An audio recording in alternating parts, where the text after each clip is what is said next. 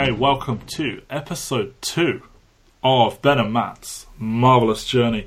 I am Matt. I am with Ben. Ben Phillips, how are you? I'm good. How are you? I'm decent. I'm decent. I had the day off work and I saw Star Wars, which is going to date this episode of the podcast after I just made a joke about how we didn't want to do that. I mean, they don't know when you saw Star Wars. That's true. I saw Star Wars super late, everyone. Star Wars will probably be out in cinemas for about 2 months after it's hit. Yeah, it will never be on DVD, anyone. No, it never will. So, this is Ben and Matt's Marvellous Journey. We are taking a deep dive through the history of the MCU, culminating in the 10-year anniversary, which conveniently enough for us will be when Infinity War is out. So, we did Iron Man, that was episode 1, and it's now time for episode 2, and the hits keep on coming, everyone. It's time for The Incredible Hulk. Which, 2 movies in, 2 movie studios. Yeah. Released a month apart. I will say, in the history of it, the fact that Marvel was starting this universe, the fact that the second movie that ties into it is from a different studio entirely is kind of historical. Yeah, it's a weird one. This is Universal. As we know, Paramount were helping them distribute the early Marvel films before Disney bought it all. But through weird legal magic, Universal have maintained distribution rights for Hulk in perpetuity, which is why there has not been a Hulk film since this one. I don't understand how it works. I thought you had to be actively making a film within a certain amount of time or you lose the rights, which is what happened with some of Fox's properties. Apparently not for Universal. I don't know if it dates back to the TV show or something like that. I don't know if they were involved. I'm probably talking at my arse. Well, that's what we do here. We talk out our asses about superhero movies. It might even be because they're using the Hulk character in movies, the rights don't revert back to Marvel at any point. I don't know. I just know it is a weird outlier in the whole history of the MCU where, will it as the fans might, it's not really going to happen anytime soon because Universal... I think it's something to do with theme parks as well. I don't know. It's weird. Anyway, so it was literally released 1 month after Iron Man, almost June 13th, 2008. You know, we had sort of talked about superhero movies at the time of Iron Man, and you know, we are still a month away from The Dark Knight, and what had come before wasn't necessarily always amazing. Like the Spider-Man films were out there, you had X-Men doing some stuff, but you know, there had been a lot of shitty films with superheroes in them, and then came Incredible Hulk and it fixed everything. I mean, it's coming off the back of the 2 years previous to this are probably the point where people were starting to go, oh, the superhero bubble is beginning to end, like in that first incarnation, because Batman Begins didn't do crazy money. Like, people liked it, but it didn't do insane. The best of the Nolan trilogy, though. Yeah, I mean, if you take Spider-Man 2 out of the equation, like, 2004 you had Punisher, Catwoman, Blade Trinity. 2005 you had Elektra, Constantine, Fantastic Four, and Batman Begins. And you got V for Vendetta, X-Men The Last Stand, Superman Returns, Ghost Rider, Spider-Man 3, Fantastic Four Rise of the Silver Surfer.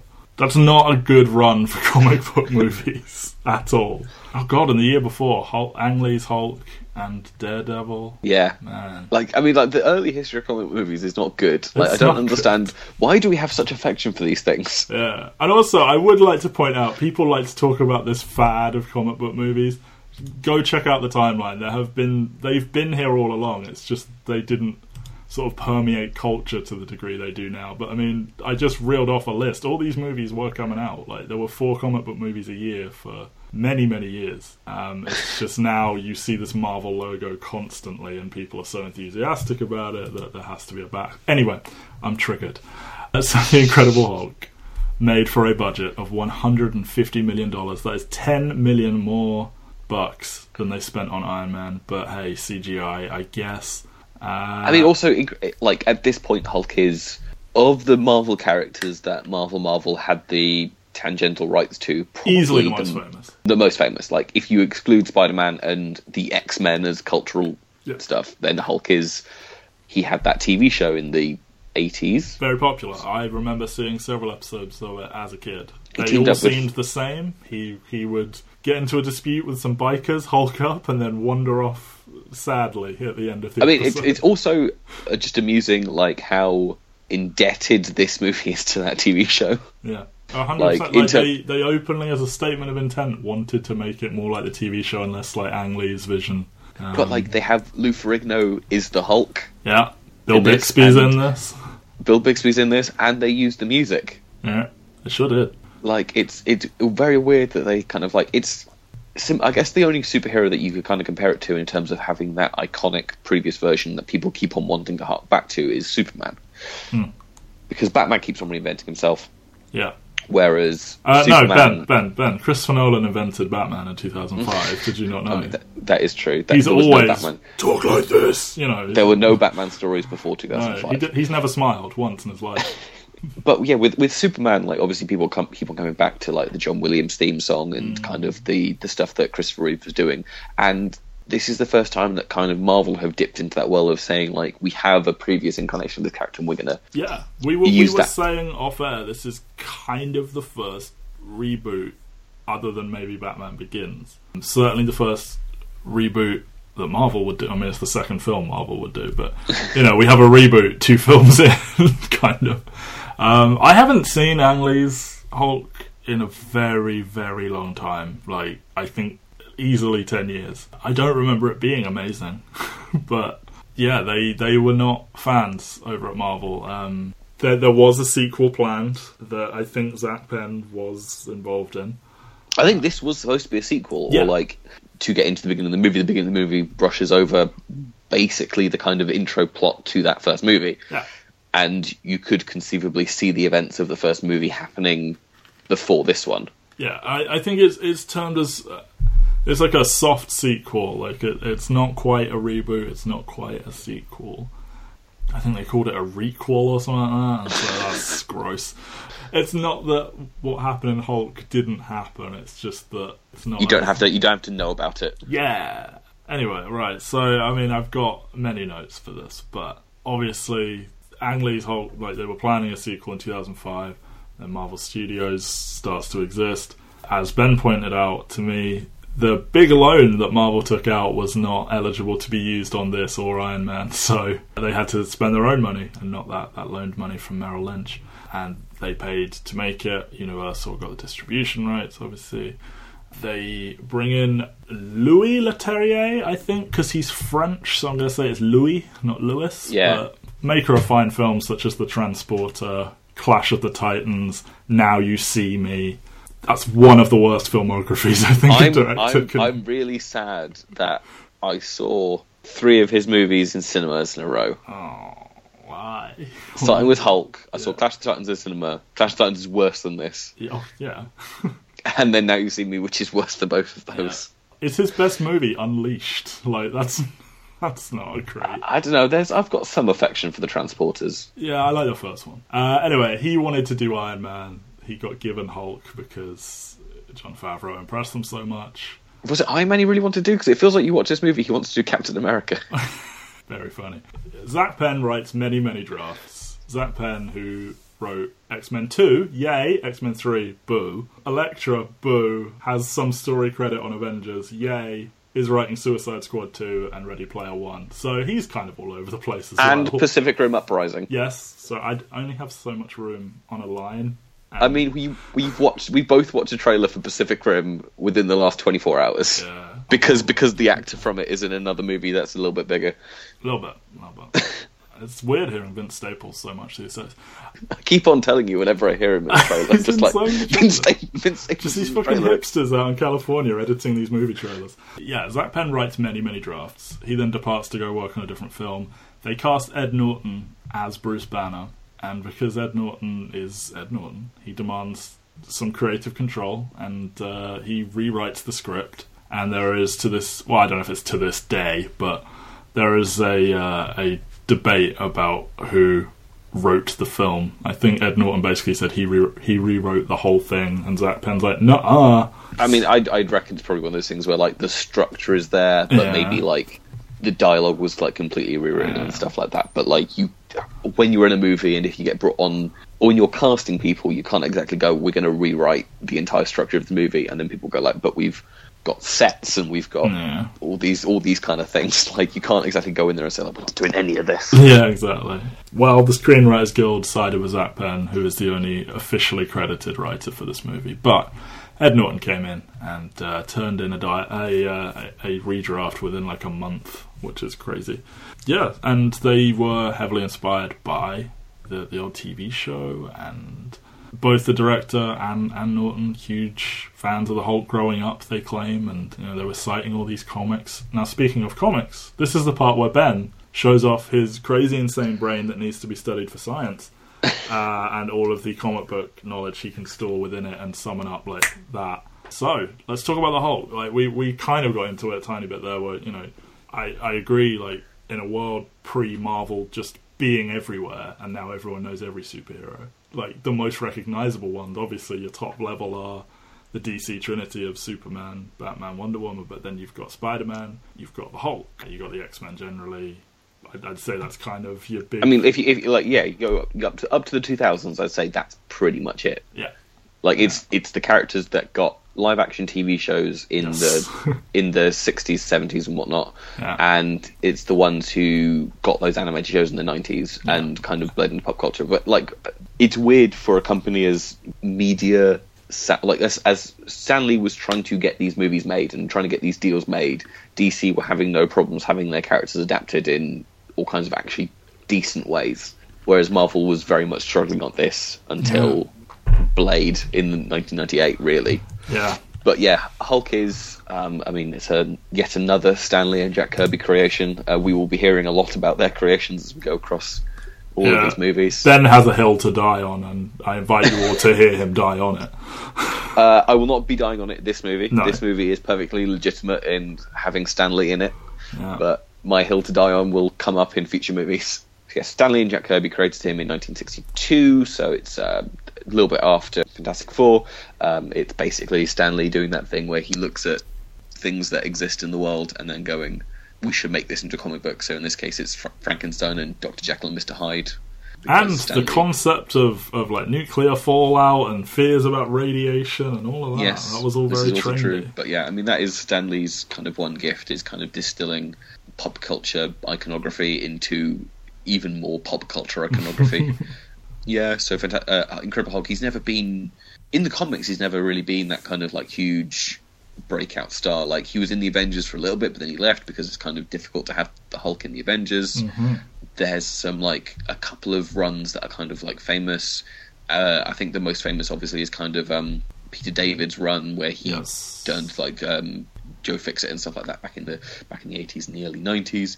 And then the most famous run kind of like in the run up to this that will be relevant in future movies is Greg Pak taking over and doing Planet Hulk and World War Hulk and stuff like that. But Hulk is kind of one of those ones where the interesting stuff from Hulk is kind of, oh, look, he's a different colour now, or there's not much...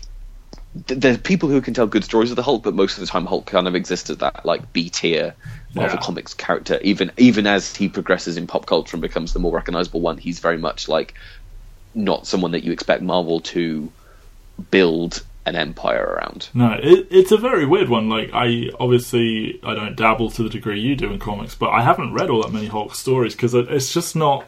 It doesn't scream out to me as something that begs reading. I've read Planet Hulk and World War Hulk. Like, those were much bigger stories, but it's kind of a thing where like they nailed the page one pitch, and then it's like, I get it. And when they stray too far away from what made it what it is, people don't like it. But you can't just keep doing the same thing because, I mean, the version that they revert back to when they're scared is Bruce on the run in the American Southwest being chased by Thunderbolt Ross. Like, and occasionally they get cute with it and like, oh, Hulk and Banner are separate people, or Amadeus Cho is the Hulk now, or something like that, and then they just get scared. I mean, but even then, like the most important, like the thing they do quite often is like, what if the Hulk was intelligent, or what if he was always the Hulk, or what if the Hulk was like a person? And they've done the variations on this so many times, and they've done what if there were multiple Hulks, and obviously some of them have stuck. Like, She-Hulk is in many ways a better character than kind of Bruce Banner is. I would much rather, at this point, I'd really love to see a She-Hulk movie, because I do think there is interesting stuff that you can mine there. She's a lawyer. She practices law. Green in like little pencil skirts and stuff. I'm gonna do my. If you want to read a comic book that is refreshingly different, Charles Soule's run on She-Hulk from a couple of years ago is absolutely fantastic. It's literally, what if we hired a lawyer, an actual lawyer in real life, to write She-Hulk? And there's all kinds of legalese, and it's still a superhero story, but it's really, really good. Some off-kilter art. It's not mainstream, but it's still good fun. Isn't it funny how when they hire these people that do the job of whatever it is they're writing about, it turns out they're quite good at it? Yes. Like Tom King and yeah. Anyway, yeah, so that's Hulk. Like, he's incredibly well-known culturally, but there's not much doing in the comic landscape. I mean, I'm sure it sold well enough to continue to exist in perpetuity, but it's a weird one. I mean, to this day, he's kind of just spinning his wheels. It's like, yeah, Hulk exists, I guess, but we only bring him in when we need a huge like action thing in a crossover. Yes. But that did not stop Louis Leterrier, Zach Penn, Edward Norton, and the good folks at Marvel Studios from giving this the good old college try. What happens? I hear no one asks, because we all know what happened, but I'm going to tell you what happened anyway. As Ben mentioned, they kind of distill Hulk's origin to the opening credits of this film.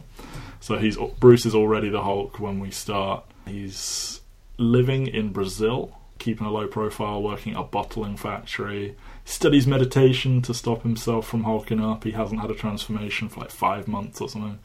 And he liaises with a mysterious Mr. Blue on the internet, on the dark web, as he attempts to find a cure for his condition. A drop of his blood gets into a bottle, and Stan Lee, in perhaps his most sort of important to the narrative of the film cameo to date. I think it's maybe one of my favourite cameos of his. Yeah, it's pretty good. He drinks the bottle that Banner bled in and gets gamma poisoning, and that leads Thaddeus Thunderbolt Ross and his team to the factory, and they attempt to capture Banner with the help of Emil Blonsky, who is a crazy human being. They fail because Banner hulks up and runs. He sort of realises he has to go back to where this started in a way to get more samples and whatnot. So he makes his way back to where he transforms. He ends up meeting Betty again, his former girlfriend, Thaddeus' daughter. Oh, the conflict.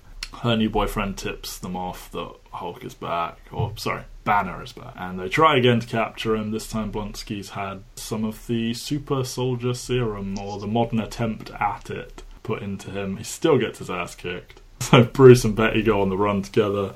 They meet Mr. Blue, who is a very weird human being. They successfully test a cure, which stops Bruce from transforming, but that allows him to be captured. Blonsky then demands that Mr. Blue give him a dose of Banner's blood, because, that's the obvious solution to why you're not the Hulk. And sure enough, he turns into an abomination, as the hammy line suggested he would in the film. He goes on a rampage. Only Hulk can stop him. They have a terrible looking fight, and they break Harlem, which is canon. And then Hulk runs away, and as the film closes, we see Bruce Banner lives in Canada now, and he uses a meditation technique to deliberately raise his heart rate and become the Hulk, which is all mysterious. And then, in definitely the weirdest post-credit scene that Marvel have done, Tony Stark shows up in the bar that Thunderbolt Ross is drinking in and says he's putting a team together. Let's just talk about this right now. I was going to save it, but it's fucking weird. So, firstly, yes, this kind of makes the MC, for realsies official. These films are crossing over. It's not just Nick Fury showing up in Iron Man. But this doesn't make sense. Is Tony offering Ross a spot on the team? Is he offering to catch the Hulk for Ross? Are they trying to recruit Banner through Ross? Maybe he's just he's just bragging. He's saying Ross is just saying they're putting a team together, and it's like, oh really? Am I going to be involved in it? No, you're not. No, you're not. I mean, obviously there is eventually payoff. Kind of. I mean, years and years down the line, there is some level of payoff to this scene, but this is the first and definitely not the last time that Marvel does a thing and then there is no follow-up on it whatsoever, or any follow-up on it is dropped in about one line of dialogue. Their willingness to completely drop an idea is remarkable. But they have the power to indoctrinate the audience and be like, no, that was never important, forget it. I mean, this is probably one of the first moments of rule of cool. It's like, how can we get Tony Stark into this movie? And it's like, well, we'll do it this way. And it's like, cool. Yes. How does that tie into another one? And then they're like, well, we can't do it in such a way that will confuse the audience if they didn't see Hulk. Which, obviously, a lot of people who saw Iron Man did not go see Hulk. No. Well, I mean, this thing made less money than Iron Man. About half as much. $263 million to Iron Man's $585. Who knows what the home DVD sales did. But, yeah, not as popular as Iron Man. Was actually reviewed quite well at the time of release, which is odd to me, as every sort of ranking of the Marvel films that has existed since then puts this either last or near the end. The thing is, I can see, like, the average rating on Rotten Tomatoes is 6.2. Yeah. And whilst I'd probably go a little bit lower, I can still see it being like, it's like a 6 out of 10 movie. I mean, if you compare this directly to, say, I don't know, Elektra, or I don't know, Daredevil, or I don't know. Exactly. I can keep going. It's better than those. It is better than those. Again, I haven't seen Ang Lee's Hulk in a long time. I assume this is better than it. Probably. There are some people who defend Ang Lee's Hulk because Ang Lee Hulk's more interesting visually. Like, Louis Leterrier is not the first time, because obviously Jon Favreau is not the most visually interesting director in the world, but you kind of get the feeling that there is a trend going on here where they are hiring actors who can get in and get out without leaving a personality on these movies. And that obviously works for Marvel because it means that they can factory produce these movies and they feel like they're part of the same thing, but it does kind of leave some of the nature of them feeling a little bit hollow. It makes Edgar Wright quit his job, is what you're trying to say. Yeah, exactly. Yeah, okay. Yeah, it's just, I think, like, there are reasons why the Ang Lee Hulk movie is better, and there are reasons why this is better. Like, I think this movie has an actually really good Act 1. Yeah, I mean, we're legally required to talk about this by Mike Thomas, who owns The Real World. I think he's literally watched the opening act 6 times in the last month, he's told me, which is the action of an insane human being. But it's a really good Act 1. It is. It's like, honestly, I look at it, it's like a Bourne movie. It's like, we're doing, like, surveillance and, like, the dark web, and dudes are, like, sliding cameras under doors before they breach, and it's like, what? And there's a huge chase scene. And every time I watch this movie, there is about a good 20 minutes where I sit there and go, maybe it's better than I remember. Maybe it's not going to turn to shit because of just how caught up I get in that kind of, like, this first scene. Yeah. It looks different, it sounds different. I think the score at the beginning of this movie is excellent. It's lit a lot darker than all the Marvel movies, I think. Like, I don't want to say this, but it looks like a real film, in air quotes. You know? But, like, it also helps that there's none of that. There's none of the Hulk bullshit. Yeah. Oh, wait, you're saying that in this film about the Hulk is not interesting? Yes. Oh, okay. Controversial statement, I believe. I think the best Hulk moment in the film is the first appearance where he's like a movie monster in the shadows. Yes, but then that is done better in the next appearance by Hulk. I have written down Joss Whedon would replicate and do it better. Yeah. I mean, they tricked everyone. It's like, we're just doing an Ed Norton spy thriller movie, but no, it turns into a Hulk film. See, but that's the thing is, like, I would, if they did, like, the full movie of it being Ed Norton on the run and trying to not turn into the Hulk, like you Iron Man 3 it. Yeah. I think you... We're so close. We're so close to Iron Man 3. You Iron Man 3 it, and you just have it be, like, obviously people don't like Iron Man 3 because there's not enough Tony in the suit and stuff like that, but I think that there is attention to him not turning into the Hulk for as long as he can. And it's something they haven't done, and obviously they probably feel that they have to kind of, like, if you have Hulk, you probably have to have him show up as soon as he does. Yeah.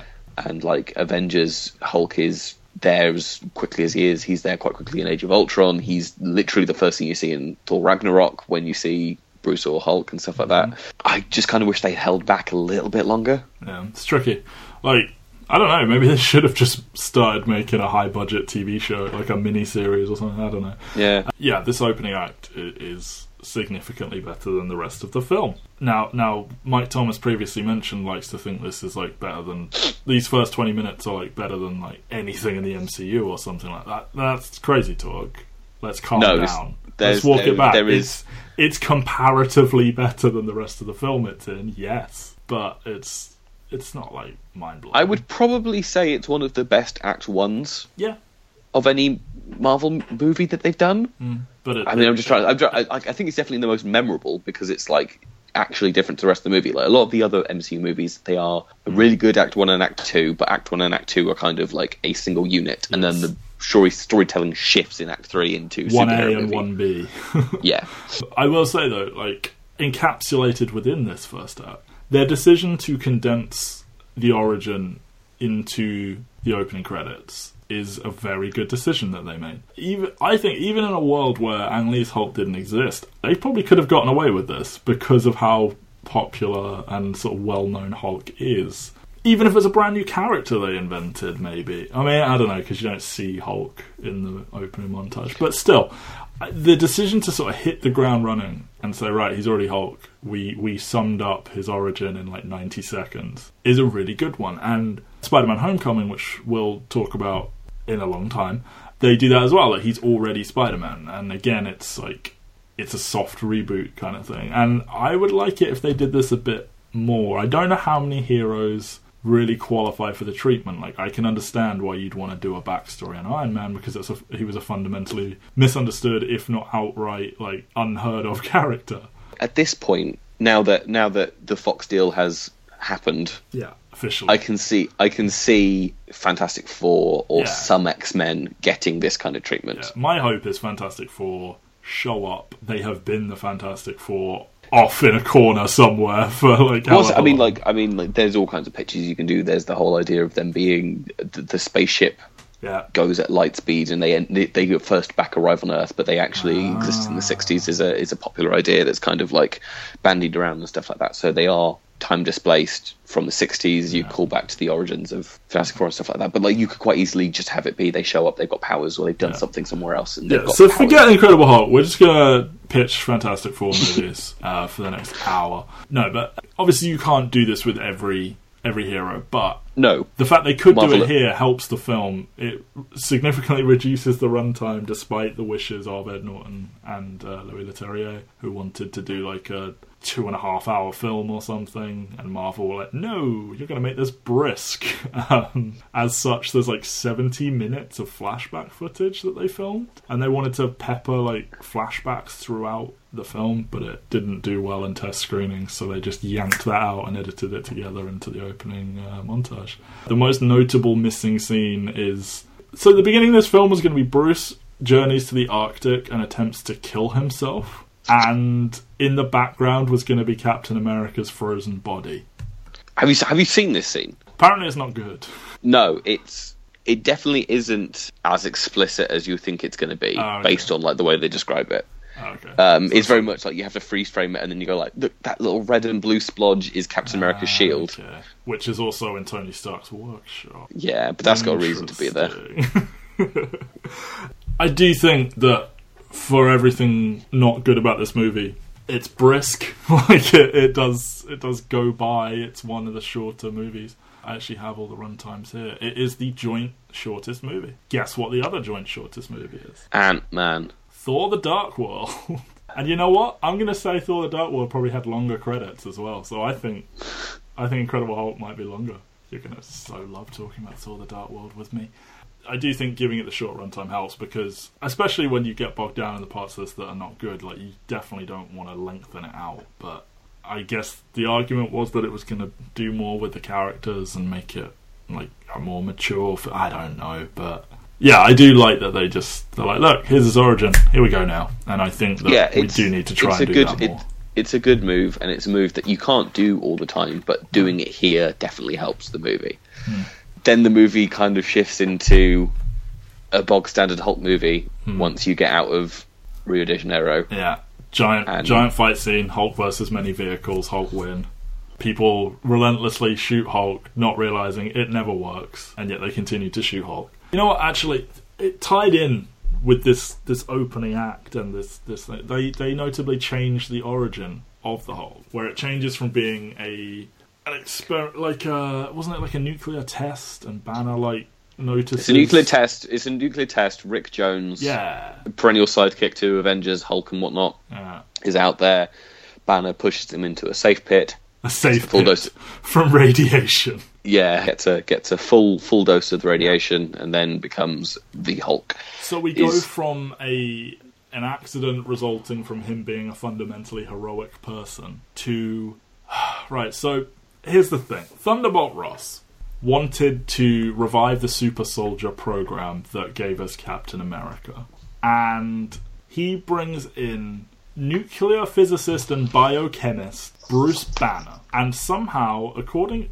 The dialogue, as he explains it to Blonsky, is he managed to trick Banner into not knowing what he was working on.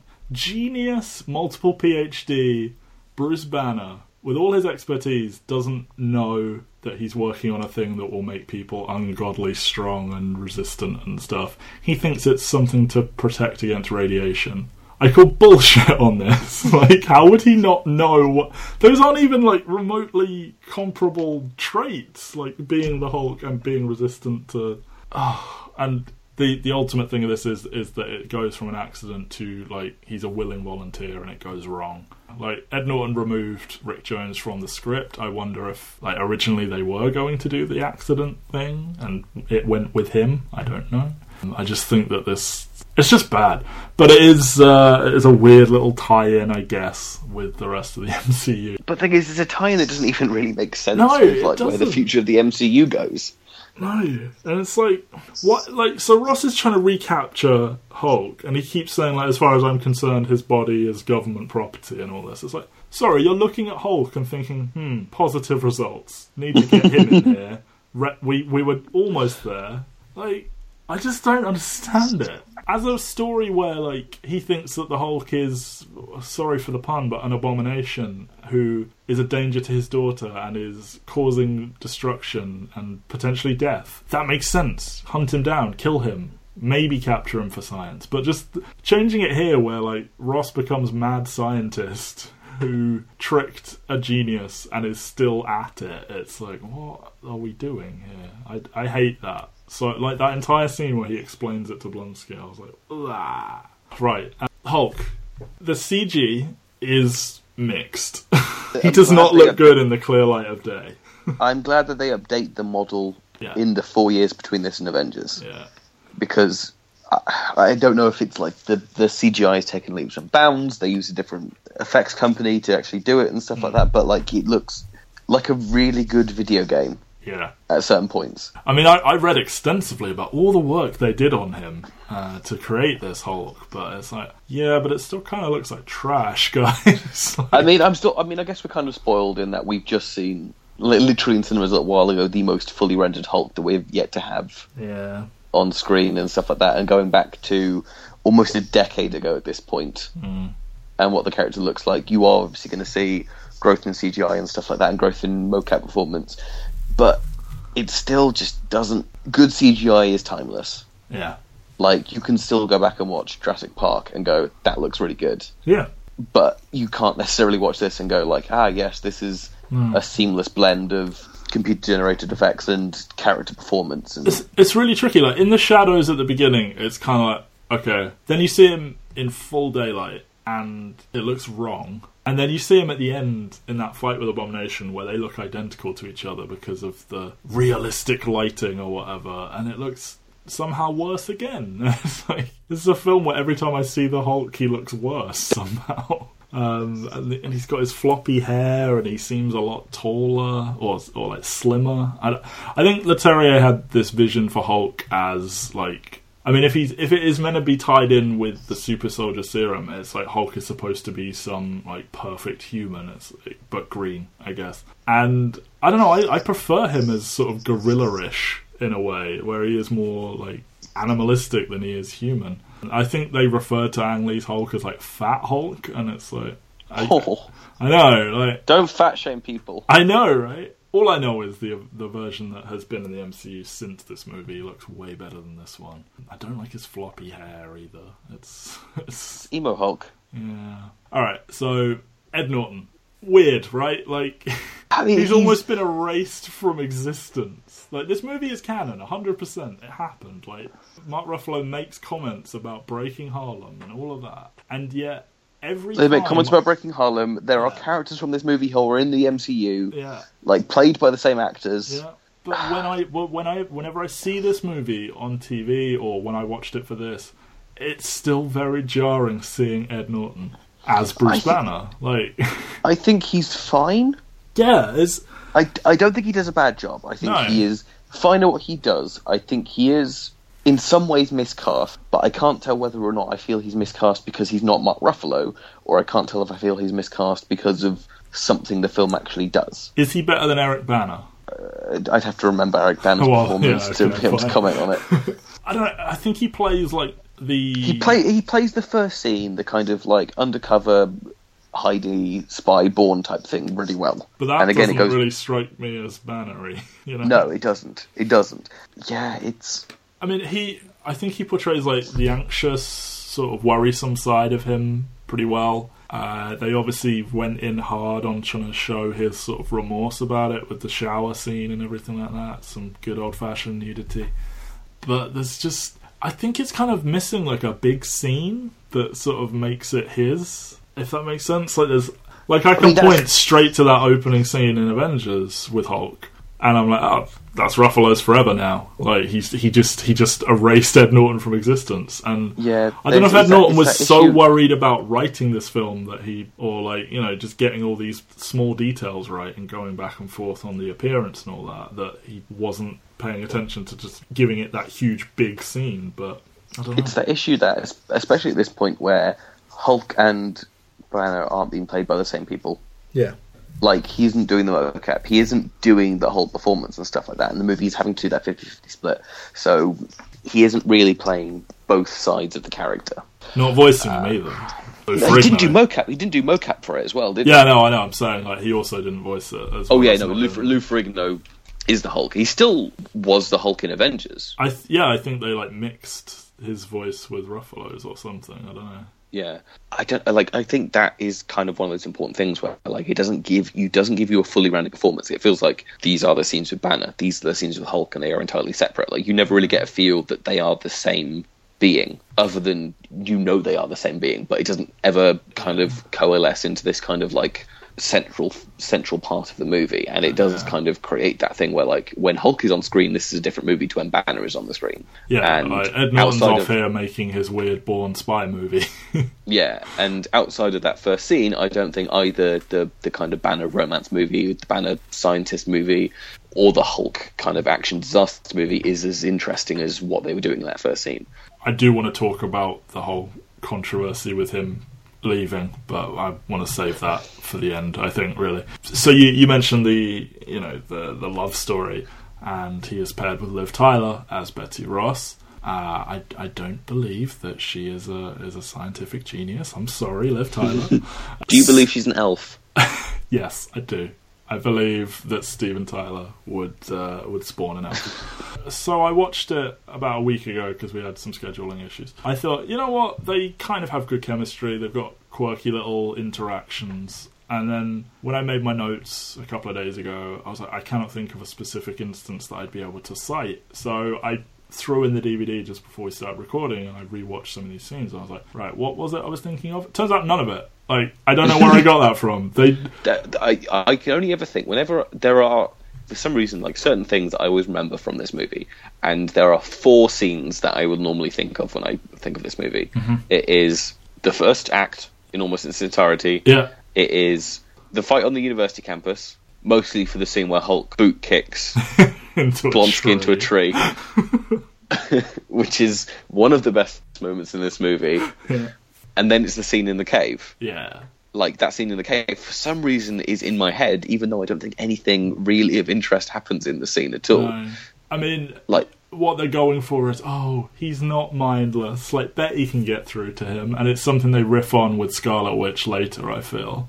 But, yeah, I don't know, just... I mean, it does also where she's screaming at the sky. Yeah, well... The scenes where she's talking to anyone other than Banner, she's really not good. I do think a couple of the moments where she's having these cute little interactions with Banner, I think she's better at. I think she sells the love story a bit. And that was the weird thing. When they were doing all the promotion of this movie, they were like, right, it's a love story, and there's a physical villain for him to fight. And it's like, these are two odd things for you to hang your hat on, but whatever. I don't want to go as far as to say she's like atrocious, but I think she's definitely of the kind of the first generation of love interests. She is the weakest. Yes. Of the 4 actresses that they cast, she is the weakest. Yeah. It is also notable that she's the only one that has not come back. Yeah, but I wish Natalie Portman didn't come back. But no, like, she's the only one that hasn't been invited back. I don't know if that's entirely on her, though. Like, no, but I do think that, like, there is...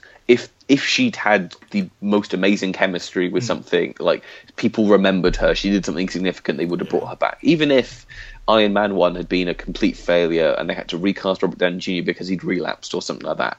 If Gwyneth Paltrow had acted everyone off the screen, Gwyneth Paltrow would have come back as Pepper Potts. Yeah. And I think that is the significant thing to remember.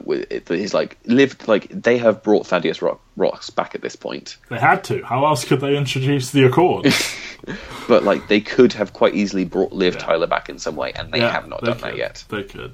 Yeah, she's not amazing, is she? She is dating Ty Burrell in this film as Leonard Sampson, who would become Doc Sampson, allegedly, in a potential sequel. The green-haired, strong scientist man. They do so much setup. Yeah, they do. There's so many like future teasers. There is no, especially in Phase 1, there is no Phase 1 movie that does as much setup for future pieces than this movie. Yeah. Like, Iron Man 1 has teases of the Mandarin and teases of War Machine and stuff like that. But, like, this movie explicitly casts 2 of Hulk's biggest and most iconic villains and does almost nothing with them. Nope. So he, like, is barely in this film, but I think they deleted a lot of his scenes. But I mean, this is also a year before Modern Family started, so he's not modern. He's not Modern Family's Ty Burrell at this point. No, he's not. He's your and my Ty Burrell. I do really like. There's a scene where after he tells on Bruce, and then Ross is like dressing him down afterwards. He like psychoanalyzes everyone, and like, I can't remember the phrasing, like Ross says something like, where does she find these guys? And I was like, what? That support her right to make decisions? Oh my god, what assholes these 2 men are. That's like literally my only takeaway from Ty Burrell's performance, so that's good for him. Tim Blake Nelson as Samuel Stearns, who is the aforementioned Mr. Blue. Some of the weirdest delivery of some of the weirdest lines I've ever seen in my life. It's very jittery. I don't know if they were going for neurotic scientist, but yeah, just something about the way he talks just doesn't sound like how a human would talk to anyone. But he was intended to be the leader in the sequel. The stuff drops on his head, and then it starts to balloon up and go crazy.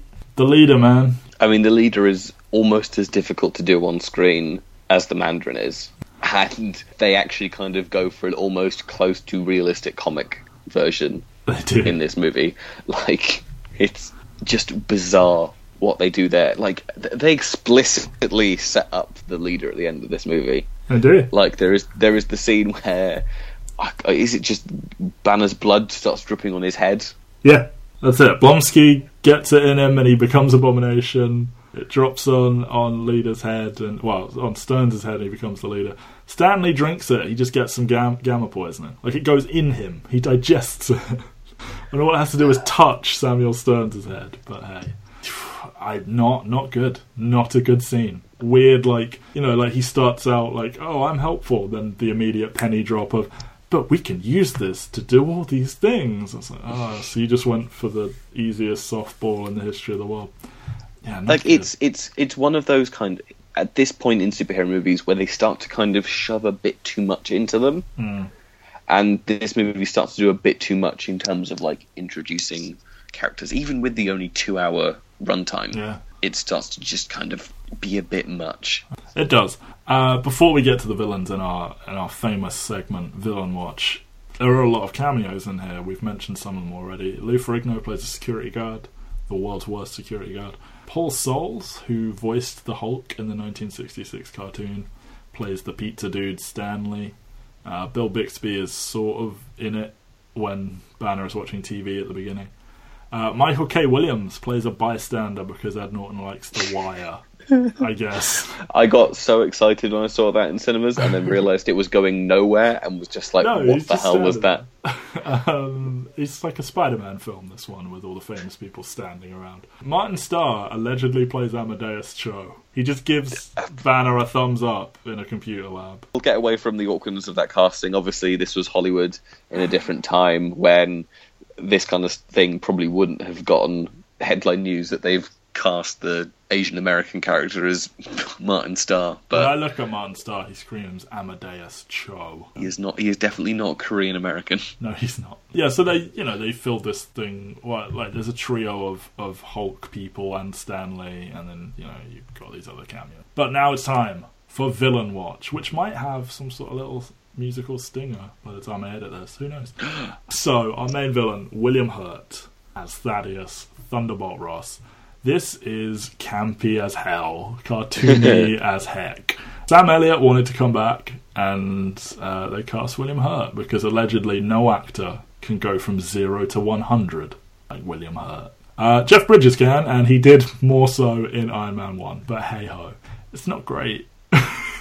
No, he's not the most memorable of performances. Like, he looks the role. Like, from pure comic book level, he looks like what I'd imagine Thaddeus Thunderbolt Ross to be, but like even in the comic books and stuff like that, Thaddeus Ross is one of the most one-note characters that you'll find in one of these movies. Where it's just like, we need to get the Hulk, and it's just like, or you can't be dating my daughter. Why? It's just like, oh my god, shut up and get away from this thing. Like there's so little sense coming out of his mouth so frequently. It's like, what do you want, man? Like ultimately, yeah, it's not good. Like his claim is that he created a comic book faithful, like comic booky, graphic novel-y villain that allowed the monsters to seem more real because he is a human monster. I say he did not do that. I say he gave a bad performance despite being a good actor.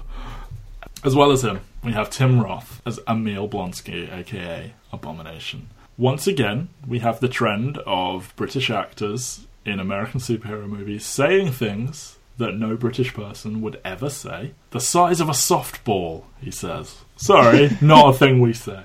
In Justice League, I think the villain said something about it's going to destroy 8 blocks. It's like, nope, not a thing that we refer to our streets as, but hey. Tim Roth is in this movie as an incredibly like obsessed soldier. Like, I get what they're going for. Like, his desire to overcome his own aging, like he is this haggard soldier that has seen and done so much, and now he realizes, his body is beginning to fail him a bit, and he's now coming up against an opponent that just beats him constantly, kicks him into a tree. So I understand what they're going for there, but it just falls so flat, and he comes across so insane. I really like that, though. I don't think Emil Blonsky is like the most interesting villain in any of these movies, but I just kind of like they go full on insane with it. Yeah. Like, I think there's a different version of this movie that you can make where you have the good soldier who genuinely just wants to like save the world and does something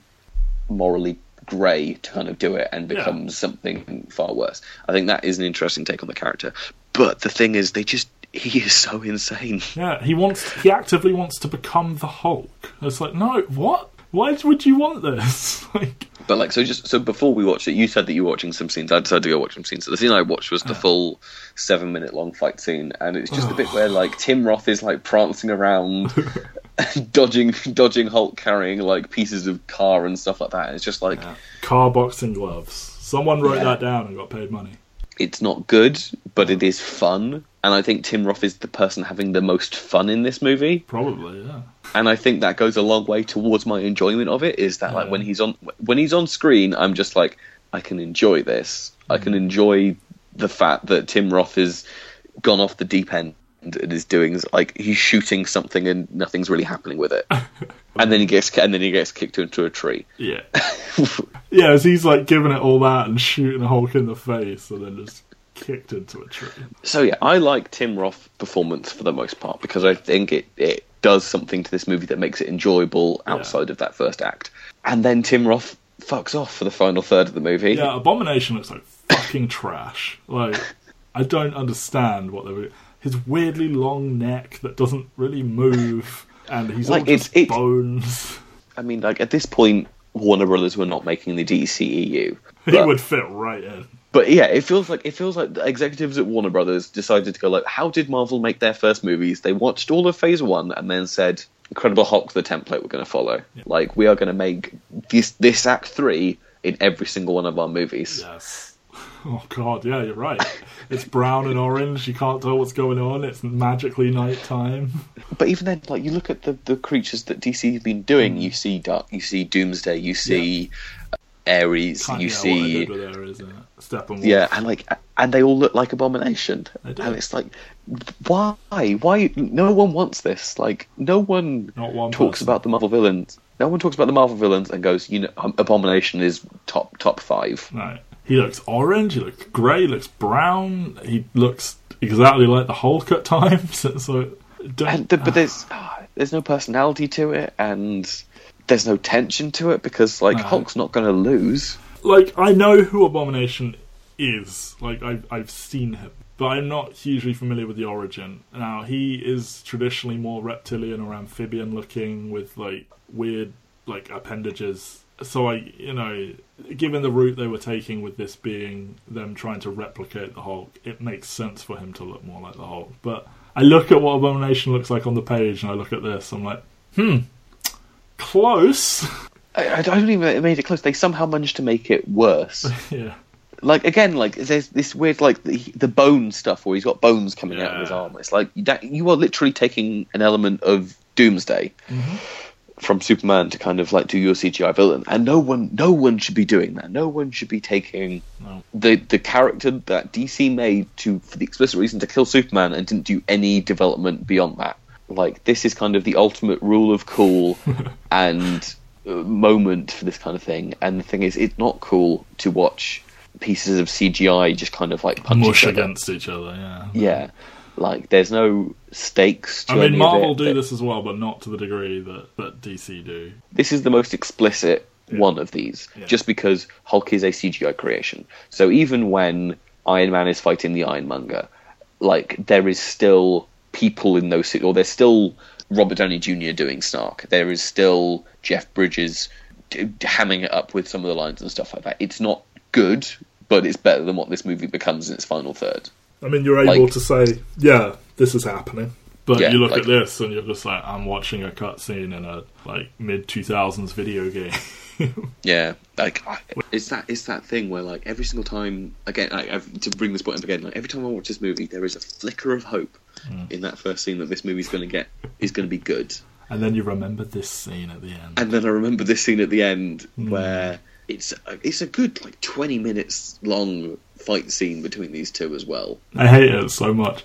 So yeah, Hulk bounces at the end of the movie. Do you know who else bounced? Edward Norton. Now let's talk about this, because immediately after... Did Edward Norton bounce?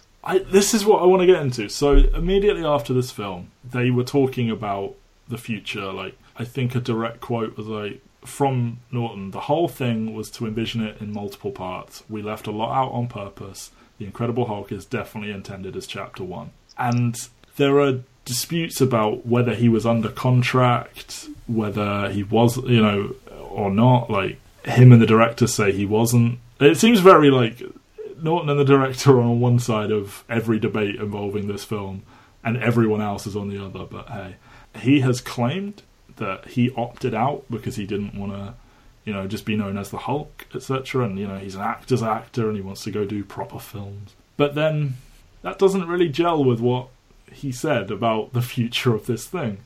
All I can think is he met Kevin Feige, and these two men who have visions for what they want to do just did not get along very well. Yeah, because you have to imagine that, like, Hulk was made without, like, Kevin Feige is an executive producer on it, but this is still when Avi Arad is around, kind of helping out with stuff. And you have to imagine that Universal had some more level of creative involvement that maybe created a buffer between Kevin Feige and Edward Norton and stuff like that. And Feige's quote on choosing not to bring Norton back, which is a very choice way of saying that, Our decision is definitely not one based on monetary factors, but instead rooted in the need for an actor who embodies the creativity and collaborative spirit of our other talented cast members. That is a very flowery way of saying Ed Norton's a dick and he's hard to work with. But also he did demand a lot of money, apparently. Yeah, I hear they made him quite a small offer. But apparently Marvel do this. I think everyone aside from Robert Downey Jr. actually... I mean, I'm sure as they've gone on, they've commanded more pay, but the early contracts apparently were not high for most of them. No, because, I mean, especially for Chris Hemsworth, it's like his first movie. But exactly. I mean, I think that's fair. I think it is, but then the fact that like when they got to like Avengers or Age of Ultron and they hadn't redrafted the contracts to pay them more, then you like, come on, yes, you made them, but they are now these characters and you can't recast them. Like, I think like Samuel L. Jackson's was like shockingly low for who he is and how many films they had him for. But so this is the second big recasting that they do. The last significant one. I mean, we will talk about Ruffalo when we come to the Avengers, but just the next one that happens that's noticeable is Zachary Levi in the Dark World. But that I think that's literally the last time that they actually do a recasting of any significance in one of these movies. We will keep track. Do you miss him?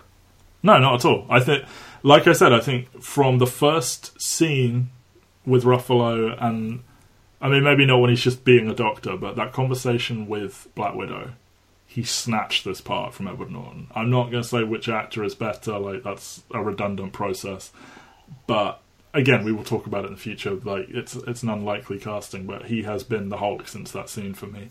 And as I said, when I watch Edward Norton in this role, it's very jarring, like for how good he is in certain moments of it, and as good of an actor as he is generally.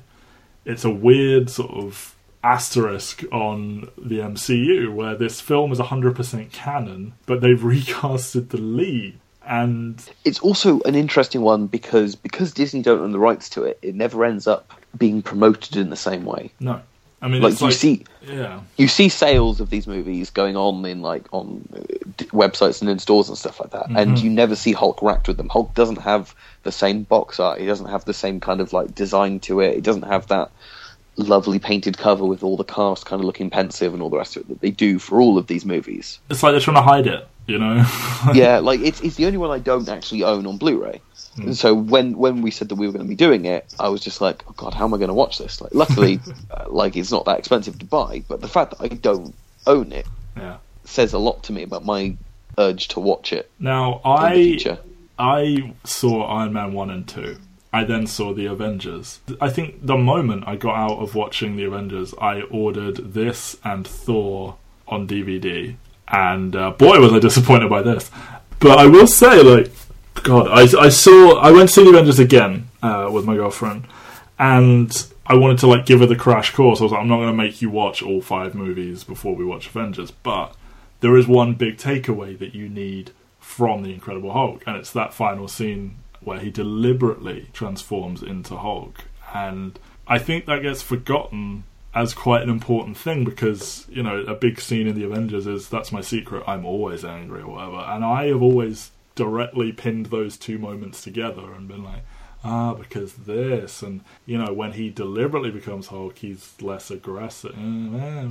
So that, to me, is the legacy of this film. Edward Norton bounced, and Hulk can deliberately be Hulk. It's a fantastic moment that we will spend a lot of time on when we get to Avengers. But in Incredible Hulk, it's a weird moment to end the movie on. I think they said that it was potentially leaving the door open for, he can't control it, and therefore he's the villain in the Avengers. Yeah, I mean, I can see that being what the plan is. Well, we have spent far more time on this than it needed, because the summary is, I'd say it's the worst film in the MCU. It's in the bottom 3. Like, I would not begrudge anyone moving it around. Right, well, okay, I kind of skipped over this, but in every movie we will be nominating and a remarkable performance so that we can do that. Well, I feel like we definitely covered it in Iron Man, in that... It's Robert Downey Jr. It's Robert Downey Jr. Is anyone giving a noteworthy performance in this, or are we going to bank a performance to use for later? I want to bank a performance. There's no one in this movie that's, like, memorable. Like, even if Edward Norton was doing, like, really good work as Hulk, it's not what the Hulk becomes. I wouldn't even want to use it then. No. Okay, so we have two. We have a spare one to play with. We can if we find a movie with 2 great performances in. Yeah. We can use it then. And how does this work? Like, is Robert Downey Jr. eligible in every film he's in? I think you can be nominated multiple times, but I do think it should be against you. Yeah. It should be against you because I mean, there's only one choice for the 2 Thor movies, really, and I will nominate him both times. Okay. But wow, it's really weird that you think Kat Dennings is a man. Anyway. We also forgot to do good third act, bad third act. But no, as you can tell when we talked about it, it's a bad third act. It's a bad third act. I'm trying to have regular segments, and I forgot. I know, but everything kind of melded into one. Basically, we got onto Abomination. It was just oh my god, this is so bad. Okay, well, look, everyone, it's a rough movie, therefore it's been a rough podcast. I promise we will return to a vague formula next time when we cover Iron Man 2. How excited are you, Ben? I am so excited to be discussing Mickey Rourke's Russian accent. Well, I'm going to watch Rockwell doing his dancing, so I'm happy. I'm actually relatively excited to watch Iron Man 2 again. I know I will have a similar reaction. I will have a similar reaction to it when I do this movie, where there's good moments. I'll go maybe I'll enjoy it more this time. And then he invents an element for 20 minutes. See you next time, guys.